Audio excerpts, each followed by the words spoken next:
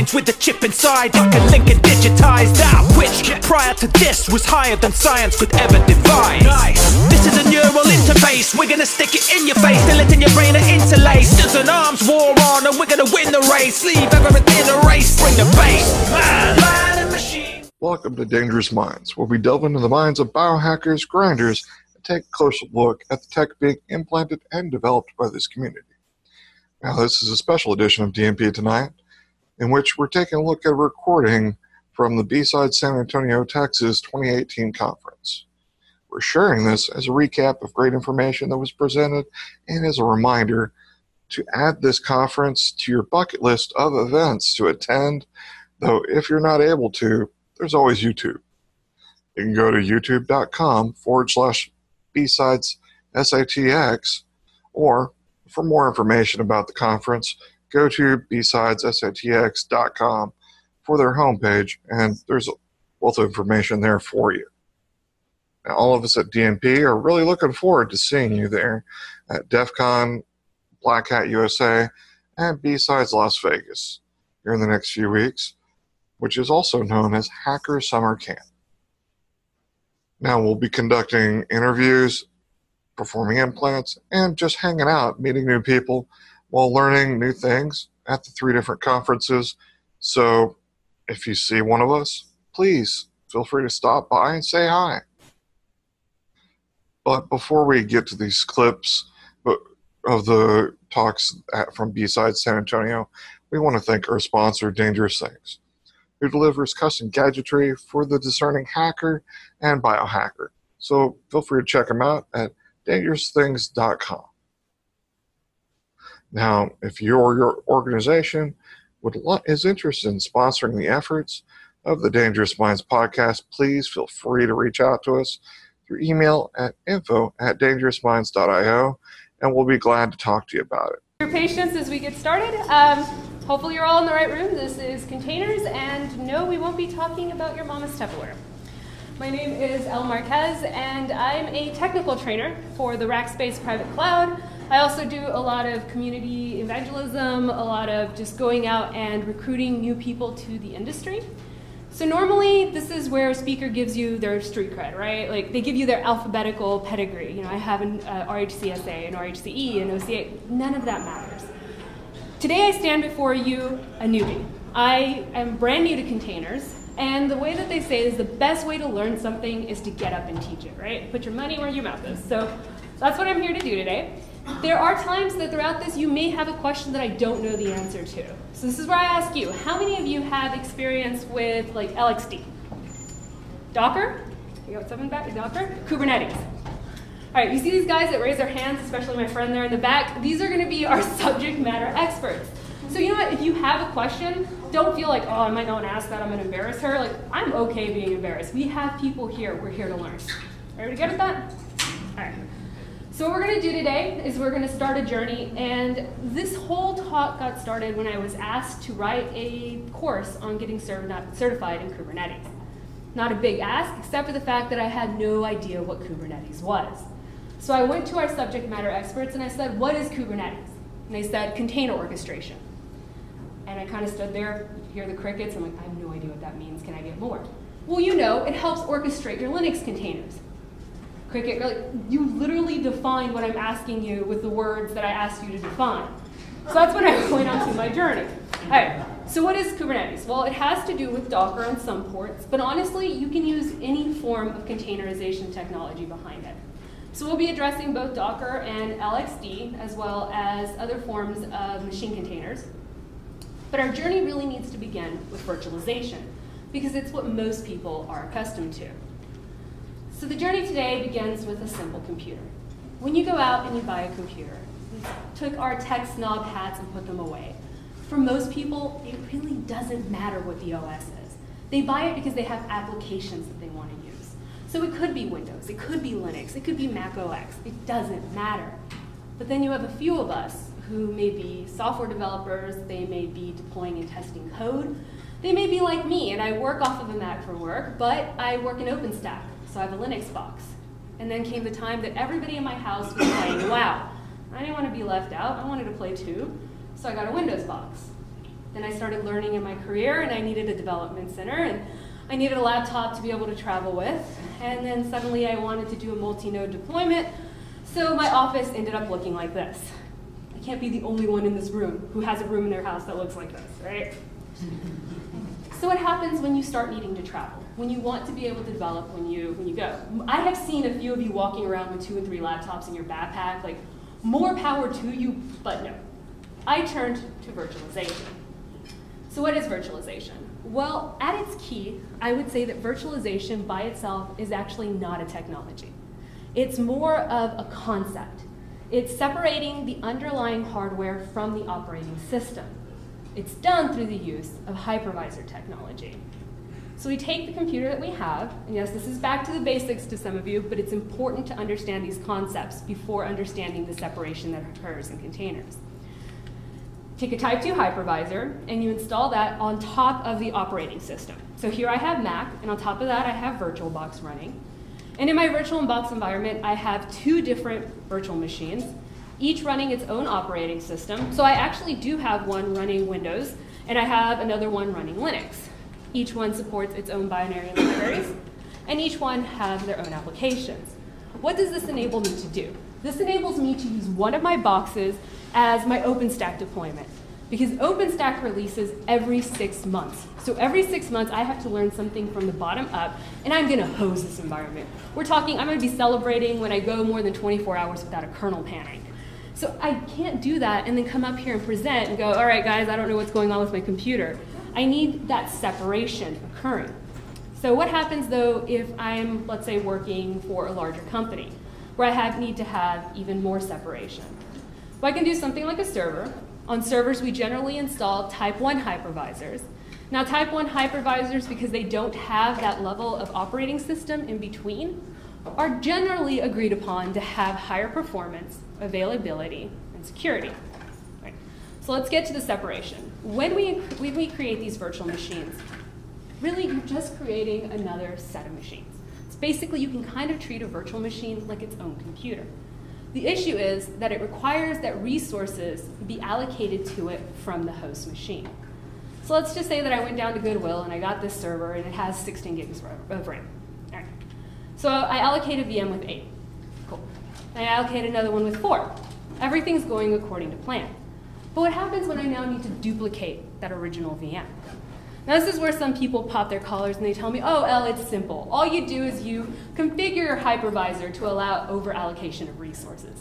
No, you don't. You turn off one of the computers, you wait for it to release its resources back, and then you create your new one.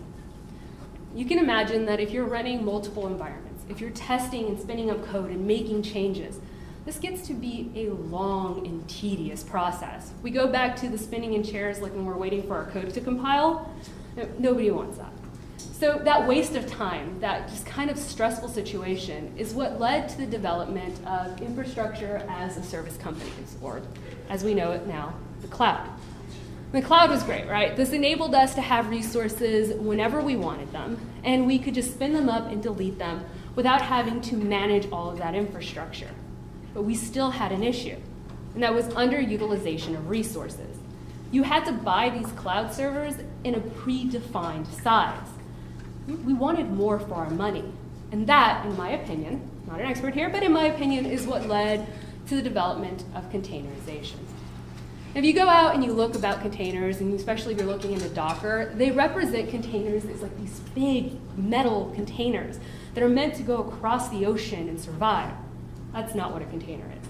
When you think about containers, I want you to think about Tupperware. But no, not your mom's Tupperware. I'm talking about that cheap piece of plastic Tupperware that you get at H-E-B when you buy the lunch meat, and then you throw your lunch in it and you forget it in your trunk for a week, so you just kind of throw it away and pretend it never existed. That's what a container is. But due to the lack of kind of a predefined definition of what a container is, most people think of containers as like this brand new technology. It's new and it's exciting, but it's not. Containers actually began their development with the chroot command in 1978, and it was adopted later by BSD in 1982.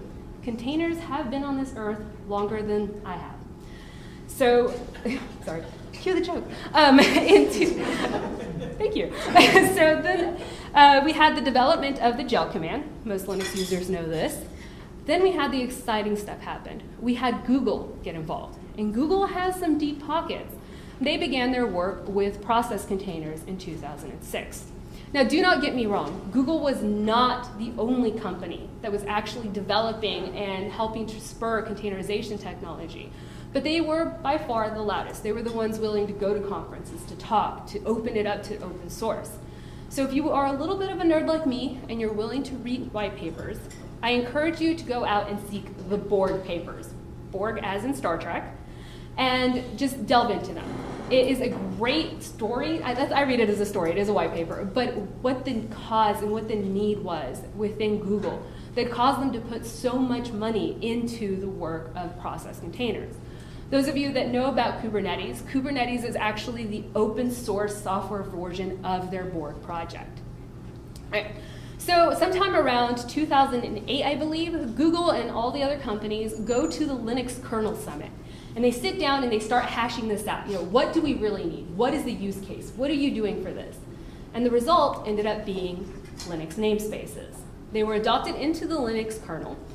And so basically you have your Linux kernel and your namespaces live within it. The namespaces work very similar to a type 2 hypervisor. Because what they do is they restrict the resources that a process has on the host. So I'm going to kind of go open source community here. Who can tell me what a process is? And explain it to me like I'm 5. It gets scary, right? When you're new, even the simplest thing that you've been using forever, when you get called upon it, just kind of starts giving you that, like, I know, but I don't know how to say it. I put this slide in because I want to challenge you guys that when someone comes to you and they're new to this technology and they ask you a question, remember that moment. Because think about how much vulnerability it took for them to come up and admit that they didn't know. All right, that's just my little preaching there. So what's a process? All right, so a process is a set of instructions for your computer to perform. So it's basically taking a list, saying, computer, I want you to do 1, 2, 3, and 4, go and prosper. But Linux is a multi-processing operating system, which means it's going to be doing this more than one process at a time, which means that a lot of these processes belong to the same application. Now, it would not really suit us well if our application couldn't talk to itself. It couldn't report back to itself. So we use Linux namespaces in order to provide a separation for these processes from the global environment. It becomes how we secure our multi-user, multi-application environment. And so when I say namespace, or when I say containers, this is what I'm talking about. All right, we all good to this point? All right, cool. I like it. People are actually nodding. All right, so we begin first with our inter-process communication namespace. Now, what this namespace does is it offers a message queue for each process to be able to communicate and receive messages outside of its own container. So we have process A running in one container, process B running in a container. They belong to the same application. So because they have a shared namespace, they're able to communicate with one another. As containers need to be ephemeral. This means I need to be able to get a container, kill it off, put a brand new one in its place, and I need my application to act like absolutely nothing happened. We needed the UTS namespace. This is called the Unix time-sharing namespace. Now what it does is it allows for isolation of host names for each container. Now some of you are thinking, all right, cool, the process has a host name, like whoop-de-doo, what does that mean? Well, it means that you're not having to reprogram your code every single time. You can now use commands like hostname or uname as unique identifiers for that container. So next we needed our mount namespace. Our mount namespace does pretty much what the name implies. It controls what file system mount points were visible to each container. Now, most of you who use Linux know that normally when you mount or unmount a file system, it's going to be presented and affect your entire global environment. What the mount namespace did is it provided a way for you to say, you know what, only container A has access to this USB disk, or only to this, NAS server, or whatever you're using. And okay, so after that, we needed a way for us to isolate our processes. The PID namespace allowed for each container to have its own process ID numbers. What this did was it helped the init system's need to have PID1 within each container. The PID namespace allowed us to have the functionality of being able to develop on this computer, shut down the process within the container, move it to another computer, spin it back up, and ensure that we didn't have PID number conflict. Now that we had the ability to have PID 1, we needed the ability to have a root user within that computer without having to give root access to our entire computer. So this became the, I lost my train of thought. This became our new security feature, which allowed us, each container, to have its own UID and GUIDs, user IDs and group user IDs. So let's say that we were to have a security breach, and we were to have an application or a person be able to break out of the container. This would ensure that they would then become just a nobody user within our host. Now I know in this room a lot of you are sitting there thinking, well, I could do this and I could do that. Yes, attacks are getting smarter, but with this we've had, we're talking, this is the bottom of our building here. You know, we go from namespaces to our Docker files, to our Kubernetes containers, to our gvisors, to our Kata containers. So I don't want you to believe that just because you use a namespace, you're suddenly secure, all right? Just putting that out there. Okay, so next we needed a way to, our last namespace is we needed a way to have networking. So we have our network namespace. Our network namespace creates another copy of our network stack. This means every single namespace, it's going to have a network namespace, will have its own routing tables, its own firewall rules, and its own network devices. It's important, though, to note that currently, and mind you, this could change probably within the next 2 to 3 weeks because development is occurring here, you can only have one network device per network namespace. So you're going to have to start using things like virtual tunnels to be able to connect between network namespaces. Just wanted to get that out there. You can also use bridging, as most of you know, but I know that like everything I've just said might have just gone over some of your heads, might have been like, all right, I get it, but I don't even know why it's important. So normally this is when I would drop into a demo, but y'all know that the Wi-Fi has been kind of questionable here. So this is why I'm going to say, let's pretend together. We are now logged into my Ubuntu 16.04 cloud server. The first thing I'm going to list out are IP table rules. You guys, nothing much going on here. It's just a simple cloud server. But I do have fail2ban installed. Some of you may have used it. Fail2ban scans our logs and bans IPs that show malicious signs, such as too many password failures. All right, so then once I get here, I'm able to go in and I use the IP netns, network namespace, add, just telling it to add, and the name of my new network namespace is going to be sample. When you go out and you try this by yourself, you can use any naming convention that you want. I'm just not very creative. All right, so then we do np9ns and it listed out. What this actually did, though, is it actually created a mount point inside of var run netns, and of which network namespace I've already told you, so that there is actually a way for my network namespace to exist even though I'm not running any processes into it. So that's how that exists without any processes in it. All right, that's pretty cool, but what the interesting thing is I can actually drop into that network namespace. So once I do that, I have executed in my network namespace, being the name sample, a bash shell. I want you to notice that what happened is as soon as I went in, and I guess I'm kind of off the example here, but what occurred is I became the root user. Now if you recall, every network namespace has its own IP table rules. So if you look here and you compare them to the one from our machine, you can see that this network namespace did not inherit the fail2ban application. So this means that if you had networking already set up to allow certain ports to go into your host, this doesn't mean that they would be able to reach your namespace. It has its own set of rules. All right, so by doing IPA, you can see that I actually do have networking available in this box. I can bring it up. The reason I do this is, all right, so in this box, you can't really see it too well, but I'm logged in as a root user. So I jump over, and now I'm actually just on my sample box. I'm not in the network namespace. And I can actually start pinging that network namespace. So I kind of have my own little machine inside of my machine without running a virtual machine, without running an actual Docker container. This is the beginning of kind of where the story starts. All right, cool. So then I go back and I have my network IP addresses. One thing that I do want to mention that I started to earlier, sorry I'm looping back, is let's say that I come in and I set up this container to allow for a web server. So I allow 80 and 443. Get my website going, get everything going, I'm good, right? No, because my host machine still can't accept that traffic. So my container is complete, or my namespace, I'm sorry, is completely isolated despite what rules I've set here. All right, so when I exit my container, I can list out my IP table rules, but this actually, I wish I could tell you I did it on purpose, but I forgot that the moment I left my container, I lost that root access. So this is an example of what would happen if you were in a container and able to break out. You wouldn't inherit those abilities. We use this a lot in applications such as OpenStack, and applications, I guess software such as OpenStack. What we can do is we can have a whole rack of servers which are running the OpenStack software.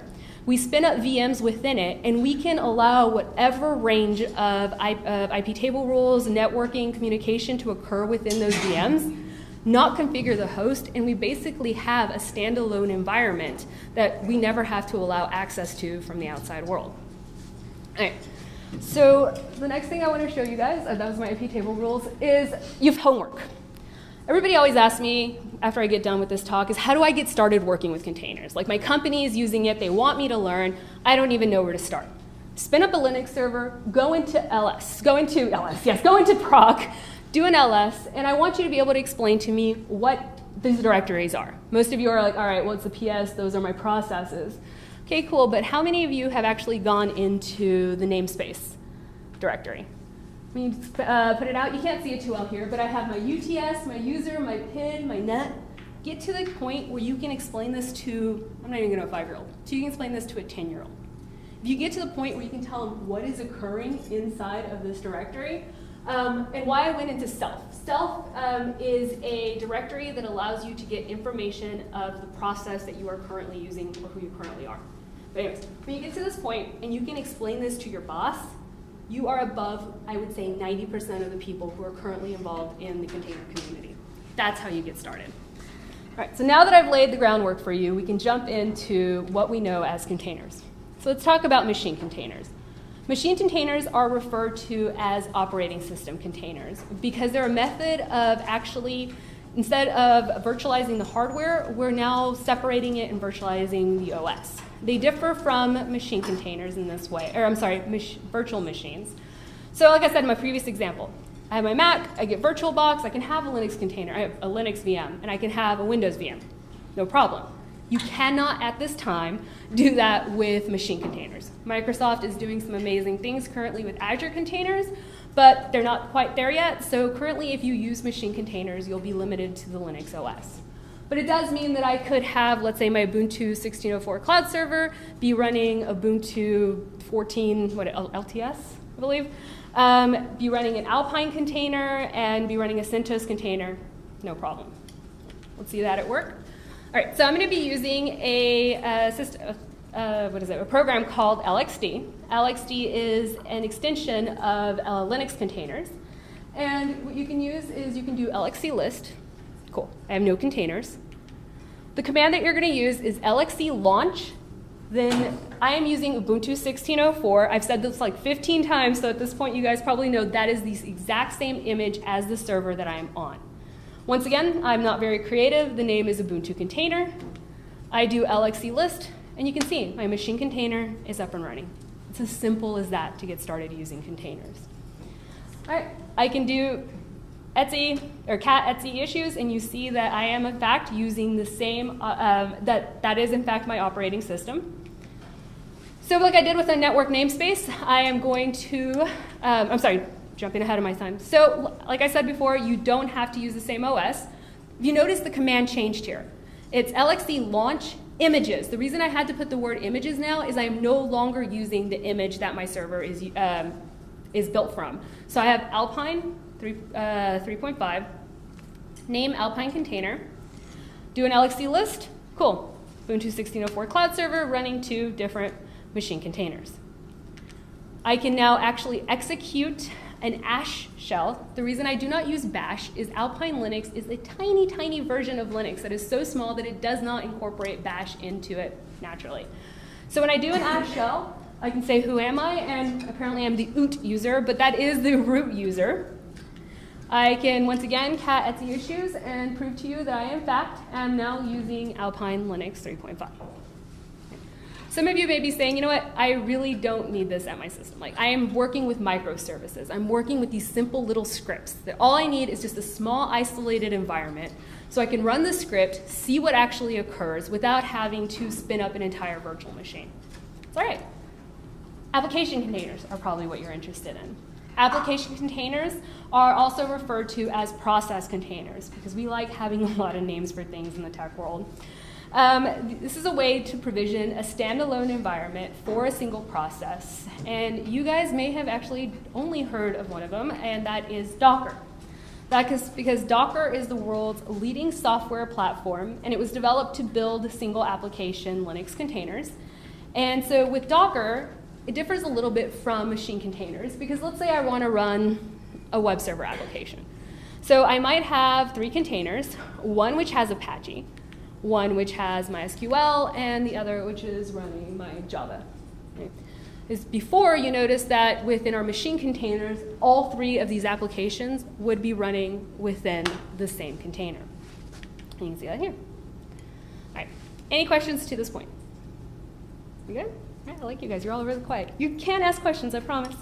All right, so some of you may be asking though, all right, how do we get to the point where I'm running Apache or I'm running Java without having an operating system? Like, how does that work? Well, it occurs through the use of the Docker image. Now, what a Docker image is a series of read-only layers stacked on top of each other. And it begins with a base image. So base image could be CentOS, it could be Ubuntu, it could be something custom made by your company. Currently, primarily Linux images. Like I said, Azure is doing some amazing things right now. And what Docker does is it puts a read-write layer, on top of your read-only layer. And so it makes use of a copy-on-write strategy, or as we love acronyms in this tech world, we call it COW. What COW says is that all of the processes and applications are going to be sharing the same binaries and libraries and files until one of them needs to make a change. Once that application A needs to make a change, it will make its own copy on this read-write layer, and it will make changes here, but all of the other applications and processes that are using that library will continue using that base image layer. So changes and copies are only made when an application actually needs to. So let's take, for example, Alpine Linux, because I love using it, and we put our read-write layer on top of it, and I want to update it. Any changes that occurred would be written on this layer. At this point, though, I must add, some of you, hopefully, are asking, like, where do I even get a base image? How do I get started in this process? We do so by going to the Docker store. This is where you can get a plethora of images. I might not have to say it in this room, but I think I would be negligent not to.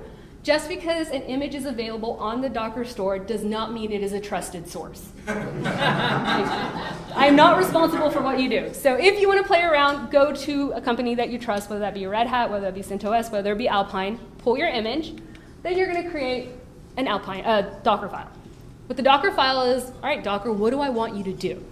So in this Docker file, this is really simple. If you decide to go play with it, you can run this exact same thing and get it running off the ground. All I'm saying is, hey, from the Docker Hub, because I haven't defined anything else, pull the latest version of Alpine. Now, if you go into the Docker Hub, you can see that they offer a history of different versions. You can just replace latest with whatever you want. I want you to then go and update it, and then I want you to add htop. Now, just looking at this Docker file, can anyone tell me how many read-write layers are going to be there? So read-write layer, oh yeah, there you go, 2. Read-write layers are generated by the issuing of a run command. So every single time you see run, that's going to be another layer that I'm building onto it. But you can see that here. All right, the command that you're going to use once you get that Docker file written is going to be sudo docker build, and that dot is just present working directory. Take the Docker file out of this present working directory, and from it we're going to, so we say, hey, Docker, do that. Docker goes back and reads our file, and it starts working. So from the Alpine library, it pulls the latest image, pull complete. So that's one action that it took. And it gives me my new base image. That is the ID for my new base image. Step 2, so now I'm in another layer, is it runs that update. And I want you to notice, though, it says running in. It created another container based off that base image that we just pulled to do this work in. Once that's completed, it removes that container, and my next run command builds another container for this to occur. You can kind of see the latency starting to build here, especially if you're running a lot of commands. All right, once that has been removed, it is built successfully. One thing, though, that I do want to note is the image that I have highlighted here is only available in your cache, because you actually never told Docker that you needed this image. It's just one of the processes, or one of the steps that has to be taken to get you to what you wanted. So that's kind of interesting. And the reason I bring it up that it's in your cache is if, let's say, you decide to create another image, taking the exact same step with the exact same base image, it actually occurs quicker because it already has it stored in its local cache. If I said that enough times there. All right, once it's completed, we've successfully built, and we now have two images, the base image that we pulled and the one that we wanted it to create. If you're like me and you're a visual learner, this is what we did. Alpine, update, htop, yay, new image. But as I stood up here and kind of counted those out for you, hopefully some of you are getting into scripting or already script. You could do something simple like this, and just to cut down on your run commands. Despite the fact that I have now run 3 quote-unquote Linux commands, I only used 1 run command, so that image will only have the base layer, which is already on my system, and the 1 container that it's going to need to build. All right, cool. So why does this matter? Well, you can use it more than just building images. You can use Docker to run just single little bits of applications. So one of the ways that I like to show this is through a program or an image called Wellsay. Now, how many of you have used Linux Cowsay? Nobody's played with that? Yay, go look up Linux Cowsay. It's fun. It's something to entertain your kids with and make them think that you do amazing things as, I don't know, a Linux admin or whatever you do. All right, so you can use the command sudo docker run. And what you're telling it here is Docker, go to the Docker Hub, from the Docker Hub, and the Docker repository. My bad, it's going from the Docker repository, pull the image Wellsay. And Wellsay, I'm going to say, hey, say Cowsay, hello world.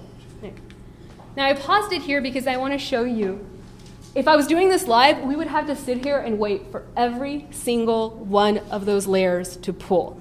Now, imagine if you're automating this across hundreds of servers or thousands of containers.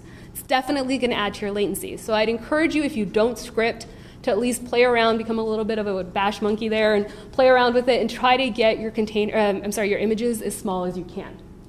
But what's since completed? We have our well saying hello world. Okay. So at this point, I've been talking for a good half hour. We've covered virtualization. We've covered machine containers. We've covered application containers. We've gone into Docker and how Docker image is built. That's a lot of stuff. So at this point, you may be wondering, like, if I have all of this available to me, why do I even need Kubernetes? Like, why is Kubernetes the new hot right now? Like I said, imagine, it took me, what, half an hour to get here to build you guys through this. Imagine if you have an infrastructure that goes across multiple cities, states, countries, with hundreds of servers, thousands of virtual machines. I mean, CERN just spun up their 2 millionth virtual machine, and that was like 3 years ago. I don't even know where they are now. Can you imagine trying to automate this using Ansible through, I mean, nothing against Ansible, but that's just going to be a lot of work there. So that's what kind of Kubernetes does. Kubernetes becomes our container orchestration. Hey, it took me half an hour to get you there, but now you understand what container orchestration is. So let's say that I have an application. Let's say that I'm using, and I'm not going to pick on a company, Cloud Service A. I have 3 cloud servers. Predominantly, when I was building my application, it would be written to the environment in which I was working in. Enter vendor lock-in. It became very difficult for me to switch from Cloud Computing A to Cloud Computing B because I would have to rewrite my code. I'd have to get everybody back in there. Kubernetes offers a way to be able to kind of break apart from that vendor lock-in, because I now write my application to work with my Docker images, my LXD images, whatever technology you're using.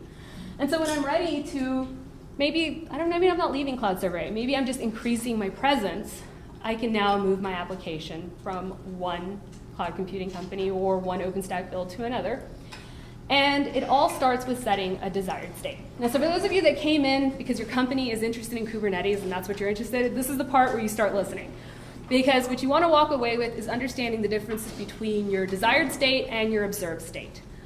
Kubernetes, the entire job, all it actually really does is it sits there and it watches your system. And it says, does this system live up to the rules and the regulations that I have been given that it should live up to? I'll get into what that actually means, though. So the Kubernetes maintains a control plane record of Kubernetes objects on the system, and it runs in a continuous loop to manage those object states. It begins with the base unit of deployment in Kubernetes. So this is where we get our vocabulary in. Base unit in Kubernetes is the pod. You can think of a pod as kind of just like a small server living inside of what is known as a node. We'll get to that in just a second. So even if, let's say, you want to run a tiny little script inside of one little container, if you're using Kubernetes, it's going to make it inside of a pod.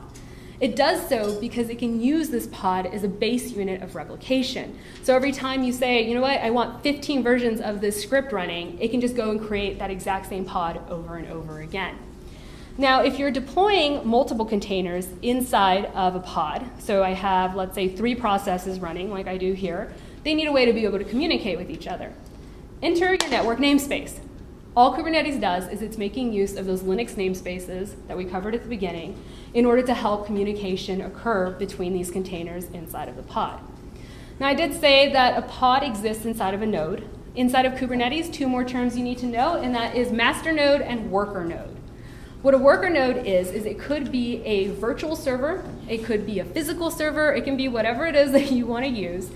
But it works kind of like it could be, like I said, a VM. What it does is it allows a place for you to be able to have all of your containers existing inside of those pods. And it has different applications inside of it, different APIs that allow it to communicate with the server going like, yep, I've got 14 pods running. Hey, this one pod broke. It allows that communication to occur to the master server, or the master node, which is what I told you guys about. As end users, of Kubernetes, you will only ever communicate with a master node. The master node is what takes your instructions and it checks its environment of worker nodes. So one thing I should have mentioned, I'm sorry, is you can have, and you will have, you should have multiple worker nodes. I mean, you should have maybe one master and hundreds of workers, and what the master does is it combines all of its resources into what we know as a cluster. So you don't actually ever need to care where your application is running, as long as it's running, right? So it's a collection of processes running behind a single node. Those of you in larger corporations, your company may have multiple servers configured as masters. Only one is actually acting as a master. The others are called leaders. They're just sitting there waiting for the master to die off, and as soon as it does or something happens, they hold a little election, one comes up, and it says, all right, I'm the master now. It's there for redundancy. Cool. So I've given you guys all the terminology. If you have any questions on that, please ask. I know I went through it kind of quick, but I know everybody just kind of gets bored with the vocab lesson. So let's pull it all together. There. I have my master node. I have my worker node. Now, I told you guys that it's really just kind of silly to have one worker node. You're not really using Kubernetes. So we're going to expand our environment into 3 nodes. But that's us right there. And we want to have more than one version of our application running. So we issue an API command, or we can use a lot of the services such as kubectl or a GUI, if that's what you have access to tell our worker node, hey, you know what? Our site's getting kind of popular. I want 2 versions of my web app running right now. So Kubernetes goes ahead and sets up that work. But let's say that, you know what, my first picture, I'm building this in my office, and my roommate has decided to go in and sweep, and he unplugs one of my machines. Yeah, right? So that's no problem. That's when Kubernetes says, you know what, no, my job was to ensure that there were 2 versions of that app running, and it moves it to another system. All right? So let's go ahead and go back into our server. As you can tell, maybe it's a little small. I'm actually logged into a different server. This is the master node of my Kubernetes cluster. And what I'm going to be showing you guys today is a way to interact with it using the kubectl command. kubectl just makes the API calls to the master to get the information that I need back really simply. So the command is as simple as kubectl get nodes. Those are the nodes. I don't actually have to go out and do the authentication and put an authentication string and send out an API call every single time I want information. I would be negligent to tell you guys, or negligent not to tell you guys, that there is a GUI available for Kubernetes. I just thought it would be a little silly for me to sit here and do command line for everything else and be like, all right guys, watch me push these buttons. So we're gonna teach you a little bit of command line here. All right, like I said, kubectl is super simple. Hey, I wanna know what pods I have in my environment. Guess what? kubectl get pods. This was also written by, I believe, Linux admins, and if anybody knows a Linux admin, we are the laziest of the lazy, and if we can script it, we will. So you can actually use kubectl get po, because pods was too long. All right, yeah, so all right. Now, we talked about namespaces. So if I do kubectl get ns, one thing I want to point out, these aren't your Linux namespaces. Kubernetes also uses the term namespaces to the way that it differentiates is namespaces within Kubernetes are a way for you to have multiple environments within your company. So let's say that, you know what, I do have limited resources. I only have X amount of computers and we all kind of share them. Through the use of Kubernetes, I could have one environment for my development team, one environment from my prod team, and one environment for my team who perhaps sections off things that have been compromised and does investigations. And each one of those environments can actually can actually have the same names. So inside of, let's say I have my practice namespace. If I created L's container 1, I couldn't create another L containers 1. However, that name could exist within any other one of my namespaces. Is that as clear as mud, or did that make sense? So if something happens, I can be moving my server around without being afraid of the name clash. All right. Let's see if there was anything else that I wanted to point out. Oh, one important thing that I learned the hard way. When you go out and practice this, if you kill off your namespace, everything that lives in that namespace will be gone, and you will not be able to get it back. That was a lesson hard learned. All right, so if I do kubectl get pods, and you notice that when I did it first, it said that I didn't have any resources. But now when I tag on that all namespaces, suddenly I do have a pod up and running. That's because whenever we just go in and it's just your basic build, it's automatically going to put you into the default namespace. If you create any resources and you don't tell it what name to put it in, it's automatically going to put it into that default namespace. All right, so let's say that I want to use Kubernetes, and I like the web app example. I don't know what to tell you guys. And I decide that I want to run a web app. This isn't an image or anything. Like I said, I'm not creative. That's just my naming convention. But I'm going to be using the image Nginx, and because I'm pretending it's a web app here, I'm going to be exposing port 80 on the container. Now, if I were to run this, could you from the outside world connect to this box, or connect to this web server? No, because my actual machine hasn't been, I would need to set the application rules to my machine. Remember, my container is exposed, but if I haven't allowed traffic in from the outside world, it can't get to it. And examples of things like OpenStack, that's fine, because I'm having all my communication happen internally. All right. So let's say that I do my kubectl get pods, and cool, there's my pod up and running. Let's say that, you know what, I close my lid here, I go on, and I come back another day, and I'm looking at this, and I'm like, why was I running a web app? Like, I don't even remember what I was doing. To delete the pod should be simple enough, right? kubectl, delete pod, and I do the name. We do a get pods to confirm, except that my app is still there. Maybe tell me what happened? Kubernetes restarted it because it thought it was a fail. So not a restart, it created a whole new one, because if you look at the name, it's different. I know, but it's important. It didn't restart it. It actually did do what it said. It went in and it deleted that container. But then it created a new one because I told it that that's what I wanted it to do. All right, so it goes back to our desired state and observed state. Now, there's actually a lot more to it. What I actually did was I didn't create a pod. I kind of went behind. I created a deployment, which is what tells Kubernetes to get that going. But Kubernetes within itself is a monster on its own. I guess I got a little nervous today, and I talked a little faster than I usually do, because normally I am like at time. But I do want to offer the ability to you guys, if you want to know more about not containerization, Kubernetes by itself, how you get an app and you get it running. We have a class going on next Wednesday. Normally we sell it, but it's not your guys' fault that I couldn't get everything into one. So if you want to attend it, it's how to get a Hello World app up and running in Kubernetes. Feel free to go to training@rackspace.com, use that promo code, and you can take the course for free. I'll get out of the way. Yeah, it's free. Sorry, that's 100% free. You can hazer, it's okay. All right. Cool. Do we have any questions? Oh, sorry. I thought people were done taking pictures. You're giving No. away free stuff. They'll attack you for it. So it's an hour-long webinar. You can attend it from your desk.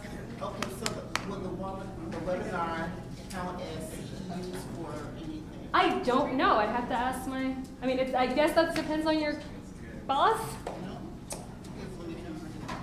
I'd have to ask my boss, I guess. I have no idea. I've never had somebody ask.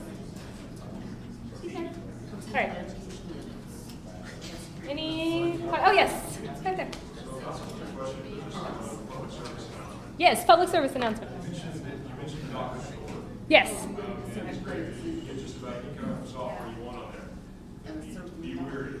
Anybody can also push whatever software you want. Yeah. There were headlines in the last couple of weeks about crypto mining and credential stealing in what appeared to be non-malicious containers. So be very careful with the data you pull down. Just because it's running a Kubernetes or on in a container does not mean it's secure. I will go over one question that I generally get that I think is actually really important is most people always ask me, well, like, why would I use a container instead of a virtual machine? Or why would I use an application container instead of a machine container? And I don't think it's a valid question because the answer is use all of them. So one thing that I do when I'm going out there and I'm pulling images that I don't know, first of all, I'm using my what I call my burner computer, the one that always gets re-imaged anyways because I'm going to break it. And then I have a virtual machine running in it. And I end up having an a machine container inside of that or something like Kata containers, and I'm running it inside of that. So I'm like sandboxing my sandbox for my sandbox. It's really important to know that this technology is not use one or another. Like, all of this is nested virtualization, so don't ever feel like you have to pick one, you have to use Docker. I've used Docker on top of my LXD container before. Like, I don't know, just go and have fun. That's my big message, just go and play with this and break it and delete it and start over again. Good, any more questions? Yes? When did you say that started? It is, I believe, next Wednesday at 10 a.m. We do two. This code will actually work for the second one, but you've already sat through it. We have another one, Understanding Containerization. So if you know somebody maybe from your company that might have wished they could have been here today, you can give them this code. That one is this Wednesday coming up, and they can use the code. Check the website to make sure I haven't flipped them, but the code is good for both of them. It works. It works? You're right. There you go. We good? Yes? Is this an on-site thing or is it? It's a webinar. So yeah, you'll just go in and you'll register through Zoom, and we'll send you a Zoom link that will become live at like 9:45 that Wednesday morning. So, if you have any issues with like Zoom or anything, would you offer to Thank you.